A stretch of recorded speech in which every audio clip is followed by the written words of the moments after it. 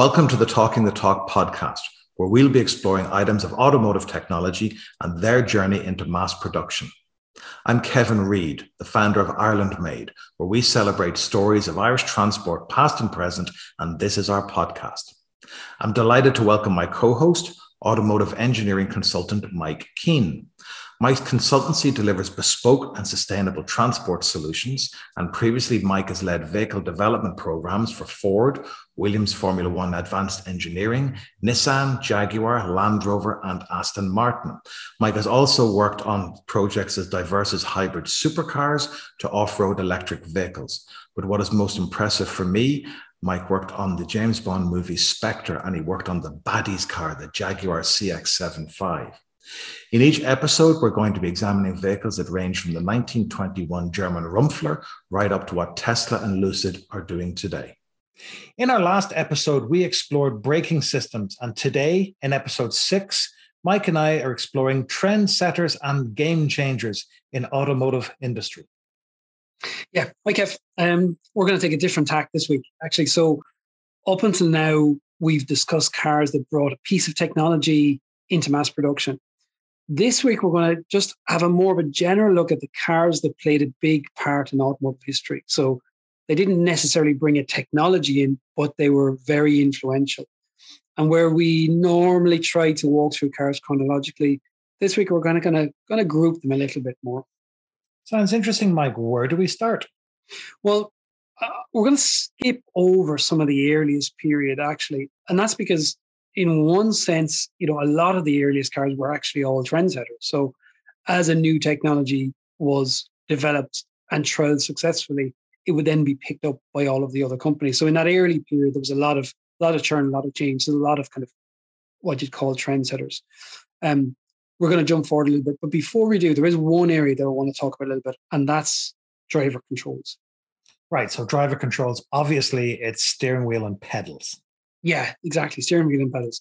So when we get into a car today, we expect that all of the major controls will work in the same way and be more or less in the same place. So we expect that the steering wheel is in front of us and it rotates left to right.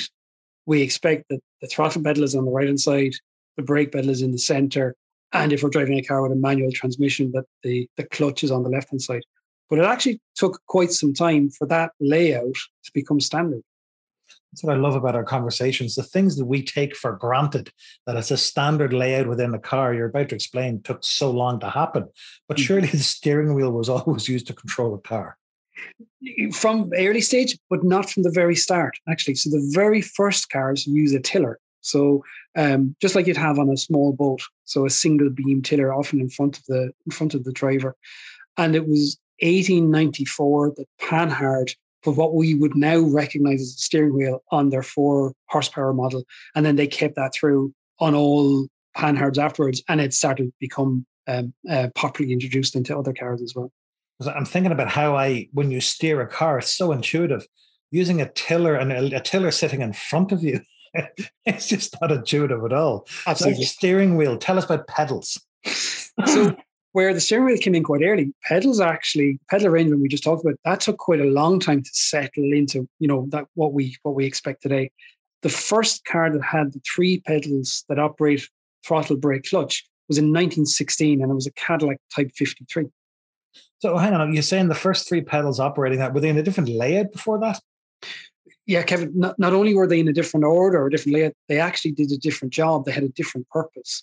Oh. So if you take the Ford Model T, and Ford Model T sold in millions, very popular car, and it had 3 pedals, but they did different things to what we would expect today. So the left-hand pedal was the clutch, that's the same. The right-hand pedal was the brake, and the central pedal actually engaged reverse. And then the throttle was on a lever behind the steering wheel, but also behind the steering wheel was another lever for carburetor adjustment and another lever for spark adjustment.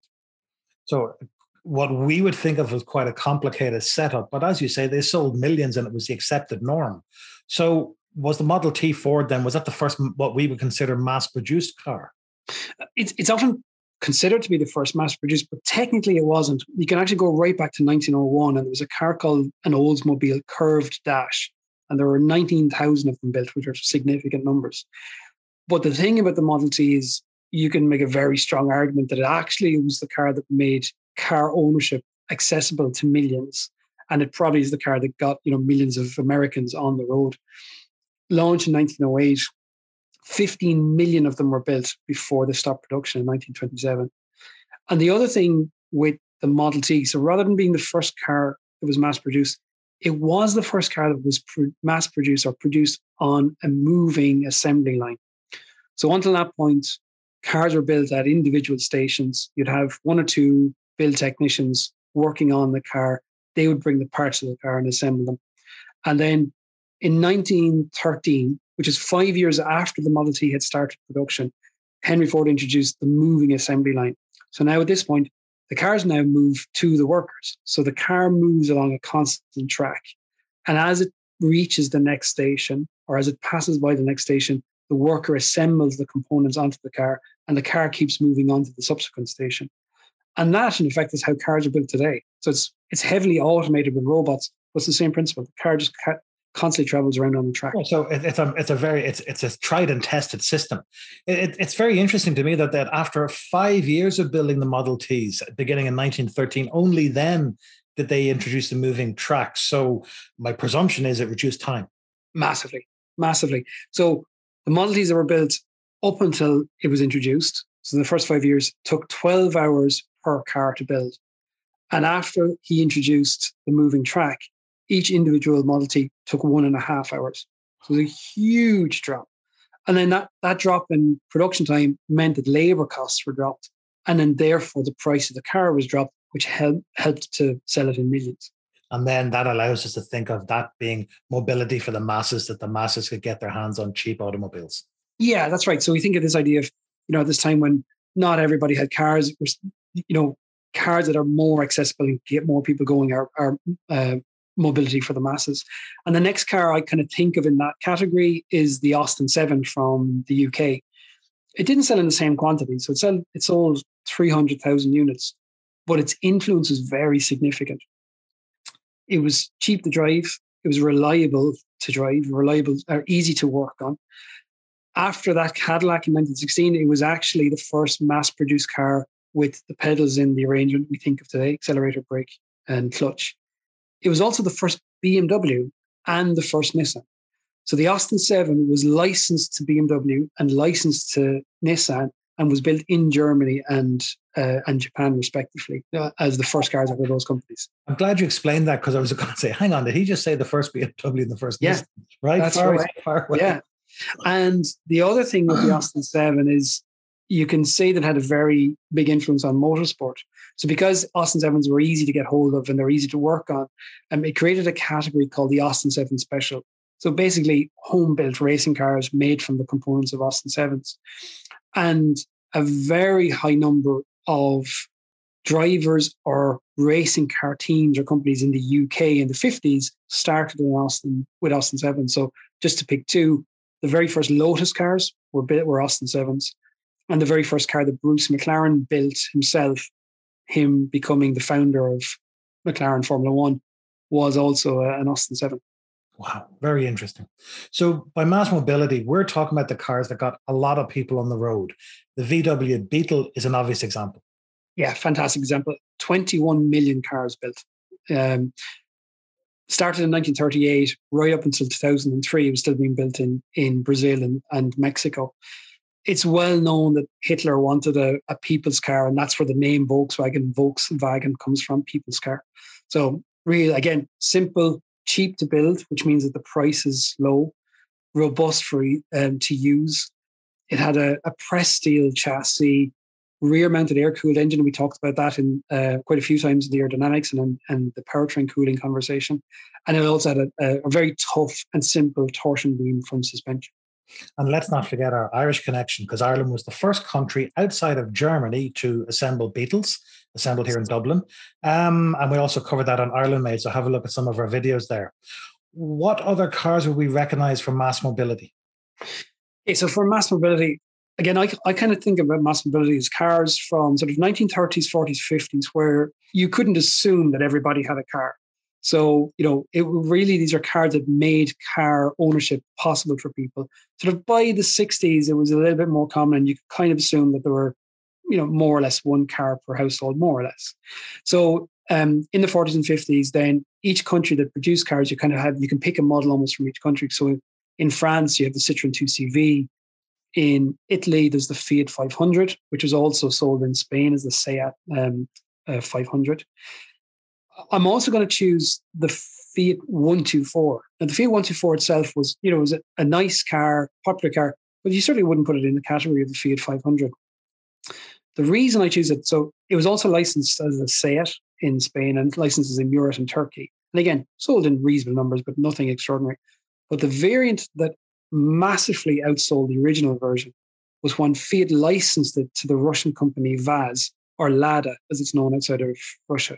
And that Lada shape that we all think of, that three-box design, was actually the Fiat 124. And over 17 million of them were built. Absolutely huge. And again, staying with Eastern Bloc countries, the Trabant 601 of East Germany, there was nearly 3 million of those built. So again, these are all cars sold in massive numbers and really helped to get people driving. Get people wow. Because I knew that had been licensed to Lada. I didn't realize it sold 17 million of them. That's incredible.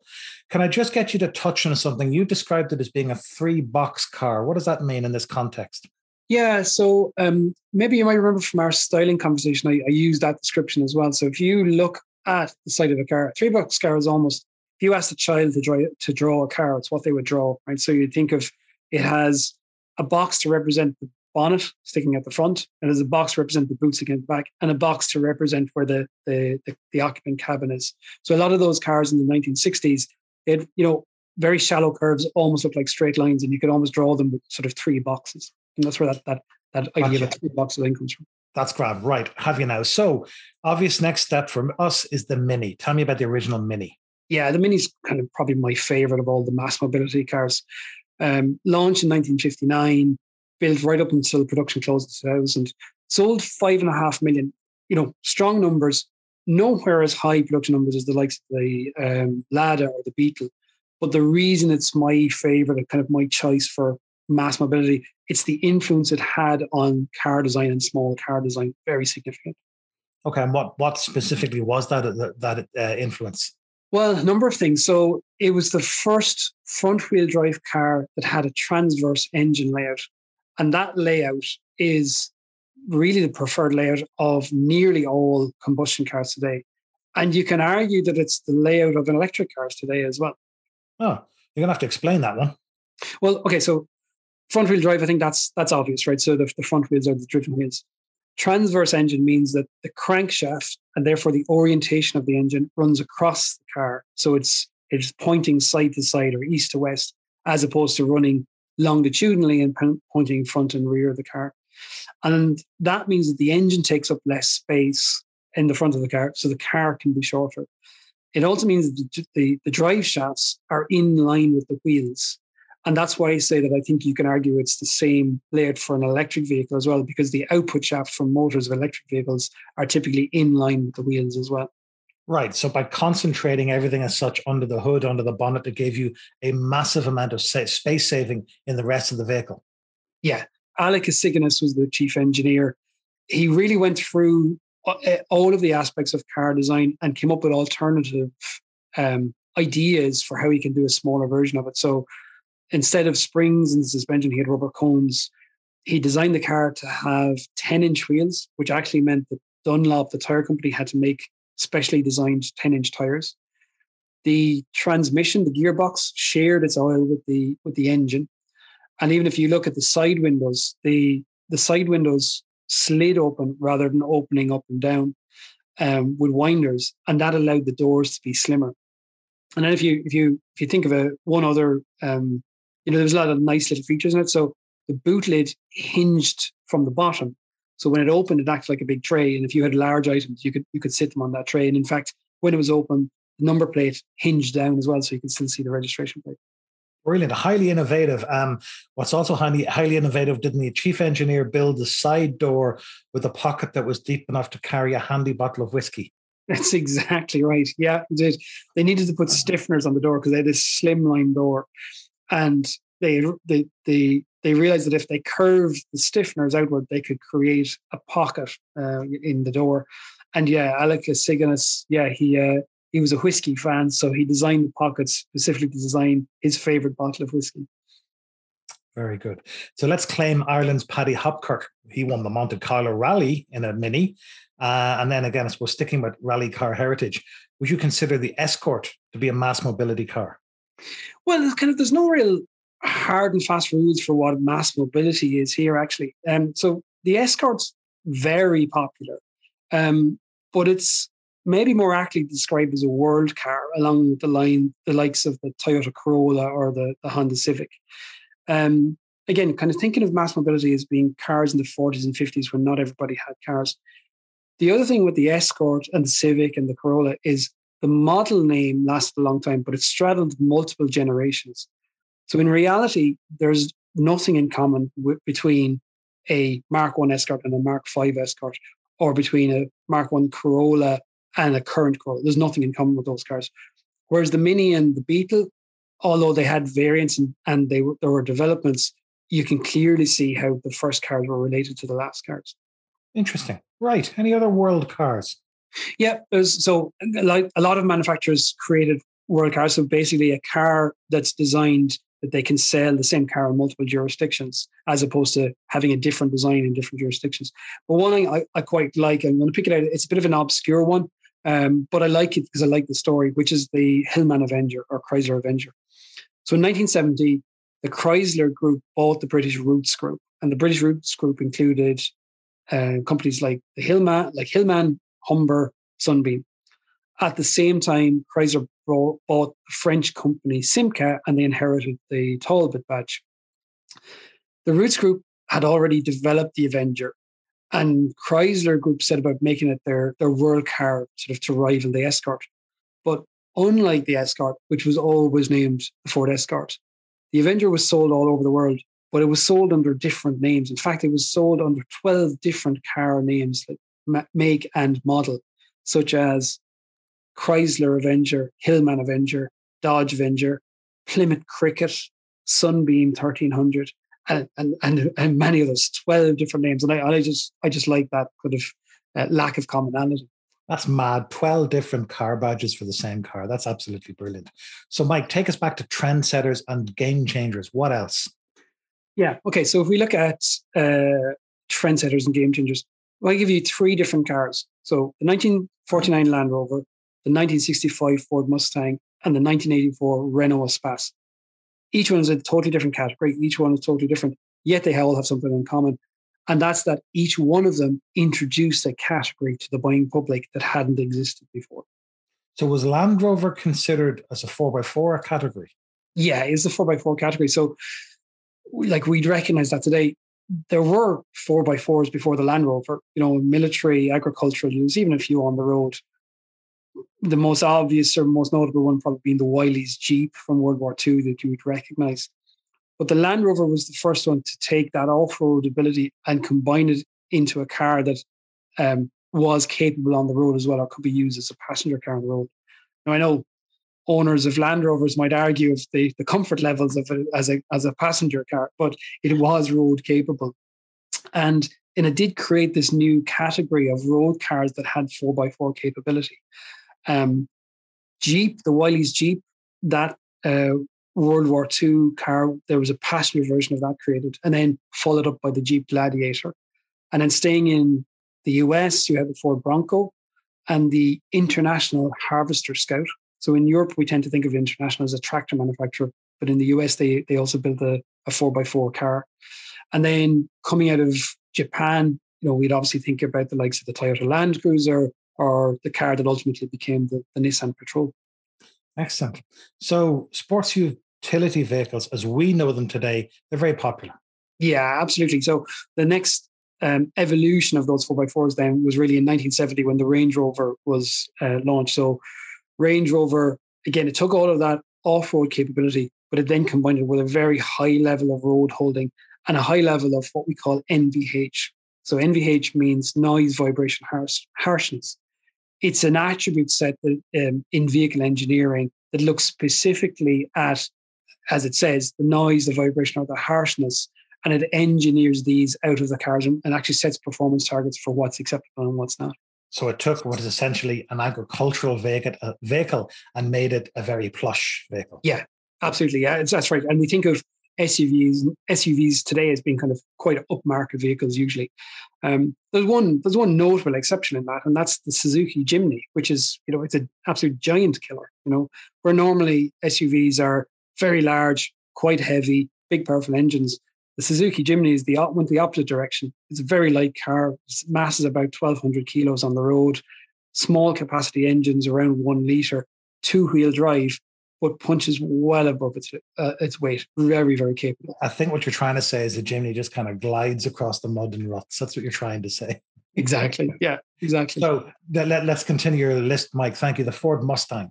Yeah, Ford Mustang. So the Ford Mustang, we think of it as being the car that introduced what's called the pony car category. So, in fact, named after the Mustang, a Mustang being a type of horse. So these are front-engined, stylish coupes or convertibles with a long bonnet line, a long hood, and a short boot lid. And they were built either on the platform of a saloon car or using a very high number of components from a saloon car.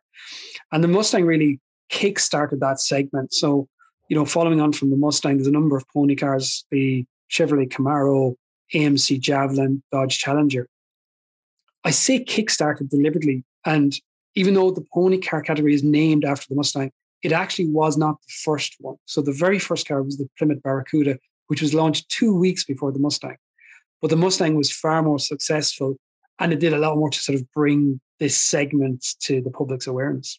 And that, ladies and gentlemen, is why we have automotive consultant Mike Keane on this podcast, because he's able to tell you things about the Plymouth Barracuda being launched 2 weeks before the Mustang. Right.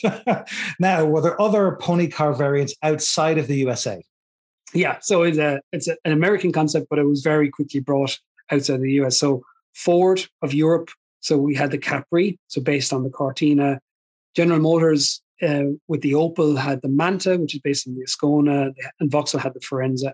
And even in Japan then, so Toyota launched the Celica, which is a coupe, very much looks like a Mark I Mustang, and it's based on the Carina.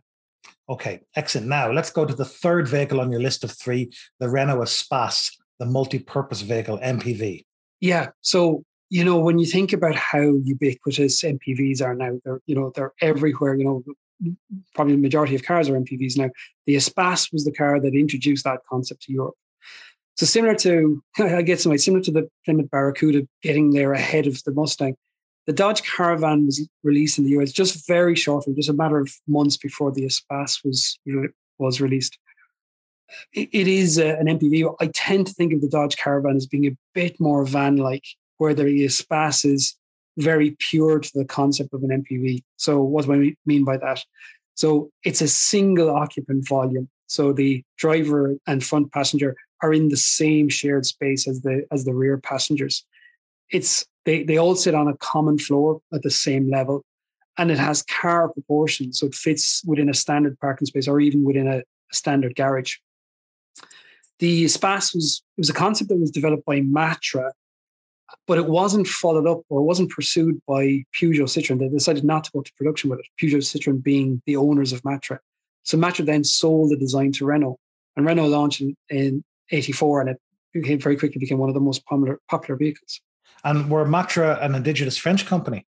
Yeah, a small French company, created some really interesting cars, actually. In fact, in terms of this conversation, Kevin, in terms of trendsetters, they actually tick quite a few of our boxes here. So the predecessor to the Espace, so the Espace was an unusual car. The predecessor was also unusual. It was the Rancho. Wow. So yeah, remember the Rancho? Yeah. So off the back of the popularity of the Range Rover, there was this sort of demand for what we now think of as lifestyle cars. So cars that have a nod towards an off-road capability and sort of a nod towards adventure. So the Rancho was a small 2-wheel drive estate with a small capacity engine, but it had these sort of rugged off-road looks. Now, it did quite well in France, sold quite a few of them. It was radical as a concept for its time, and it wasn't really copied anywhere. So sort of 2 years later, in America, AMC launched the Eagle, but we couldn't really say it was a copy, of the Matra, because they were sort of two different jurisdictions. But now we would call that a crossover, and now it's a very, very common and popular category of car. So cars like the Volkswagen T-Roc now, or cars that are more deliberately rugged looking, like the Citroen Cactus. So they're all cactuses, so they're all the crossovers, and you could see the Matra Rancho in those. I can remember the Rancho. We used to see it on holiday as kids, and it looked as mean as anything. It could drive across the Kalahari, and it was a 2-wheel drive estate. That's right. Yeah, it was the first. They did it in lime green and orange, and the maddest colors I'd ever seen on cars. Absolutely brilliant. So, Matra, what other trendsetter boxes did the company tick? Yeah, so I'll pick one more from Matra. So the 1962 Matra Jet. So you could say it was the first mid-engine sports car. So a mid-engine layout, it's sometimes confused with a rear-engine layout. So they're different things. So in both cases, the engine and the transmission are behind the cabin. So if you think of it, sports car with 2 seats, so the engine's behind the cabin. But in a mid-engine layout, the engine, and therefore the mass, is ahead of the axle line. Whereas in a rear-engine car, it's over the axle line, indeed sometimes slightly behind the axle line. And by putting the mass in ahead of the rear axle line, it's really good for vehicle dynamics, because it centralizes the mass and it reduces what's called the polar moment of inertia. So polar moment of inertia, a really good example of that is if you think of a figure skater spinning on ice. So they spin on ice, their arms are out, and they can spinning quite quickly. If they bring their arms, and you see them do this all the time, they bring their arms in close to their body, bring their legs in close together, they suddenly increase in speed. Their spin rate increases. Now, they haven't added any extra movement into that. It's simply by bringing that mass in centrally, it increases the speed of the spin. And the same principle is in cars. So by centralizing the mass of the vehicle, it has the same effect, and it allows the cars to rapidly change direction. Fascinating. So what other cars are mid-engined? Well, believe it or not, Kevin, actually, if you go back to our very first car, the Rumpler Trumpfenwagen. Rumpler Trumpfenwagen, yes. Yeah, it's great. We just love saying that. So that was technically a mid-engine car, but actually, I think the real headliner here is the Lamborghini Miura. So it's the first supercar with a mid-engine layout, and that's the layout that like nearly all supercars would have today. Excellent. So let's continue our list: trendsetters and game changers. What else do you have? Okay, I'm going to pick 2 from Ford. Right, so the Transit. So the Transit was launched in '68. And it was designed to have car-like comfort. So up until that point, delivery vans like the Ford Thames went before, they were pretty utilitarian, weren't necessarily comfortable vehicles to drive all day long. And the Transit was designed to have car-like comfort, comfortable seats, a steering wheel in an almost vertical position like you'd have in a car. And one particular design specification is that it was designed to be able to take an 8-foot builder's wooden plank flat in the load bed. And that was on the specification sheet for it. So it was really it was a game changer in terms of comfort and capability for van operators who are, this is your office if you drive a van. And then the other Ford I'm going to talk about is the Mark I Focus from 1998. Not a car that people think of as being a game changer, but personally for me, I think it was absolutely a game changer in terms of the handling capability of a small front-wheel drive car. So launched in 1998, I don't think that at that point there was any other front-wheel drive car in the B, C, or D class of car, so the Focus being a C class of car, that really could compete in terms of combined ride and handling. So it was absolutely a real sleeper in terms of handling capability. Okay, so let's discuss electric cars in terms of being trendsetters and game changers. Yeah. So in a later episode, we're going to talk about the development of electric powertrains. And in that one, we'll discuss in more detail cars like the, really, really remarkable GM EV1 or the Tesla Roadster. But in terms of game changers and what kind of we're framing as game changers today, I just think the Toyota Prius and the Nissan Leaf are the game changers here. So the Prius was the first mass-produced hybrid. So it made hybrid powertrains sort of commonplace. And it also introduced to the buying public sort of the potential of what an electric powertrain can do in a car. And then for pure battery electric vehicles, although the GM EV1 and the Tesla Roadster, and indeed the Mitsubishi i-MiEV were all launched before the Nissan Leaf. In a way, they were each a slightly niche car. So the EV1 was a sort of a particular sort of early adopters car. The Tesla was a two-seater sports car. The MiEV is a very small urban car. The Leaf was the first EV that really was an acceptable alternative to any other petrol or diesel engine C-Class 5-door family hatchback. And so that's why, for me, the Nissan Leaf is the game changer. Thank you, Mike. Thanks for exploring Trendsetters and Gamechangers in today's episode. Please join us for episode 7, where we explore fuel systems in automotive manufacturing. Thank you for joining us today on the Talking the Talk podcast. My thanks to Mike Keane, and you can check out his consultancy on mikekeane.ie. Then check out irelandmade.ie to view our back catalogue of videos celebrating stories of Irish transport, past and present. We look forward to welcoming you onto our next episode, where we further explore the origins of automotive technology. You can find us on YouTube or Spotify or wherever you get your podcasts. Please subscribe and tell your friends. Bye for now.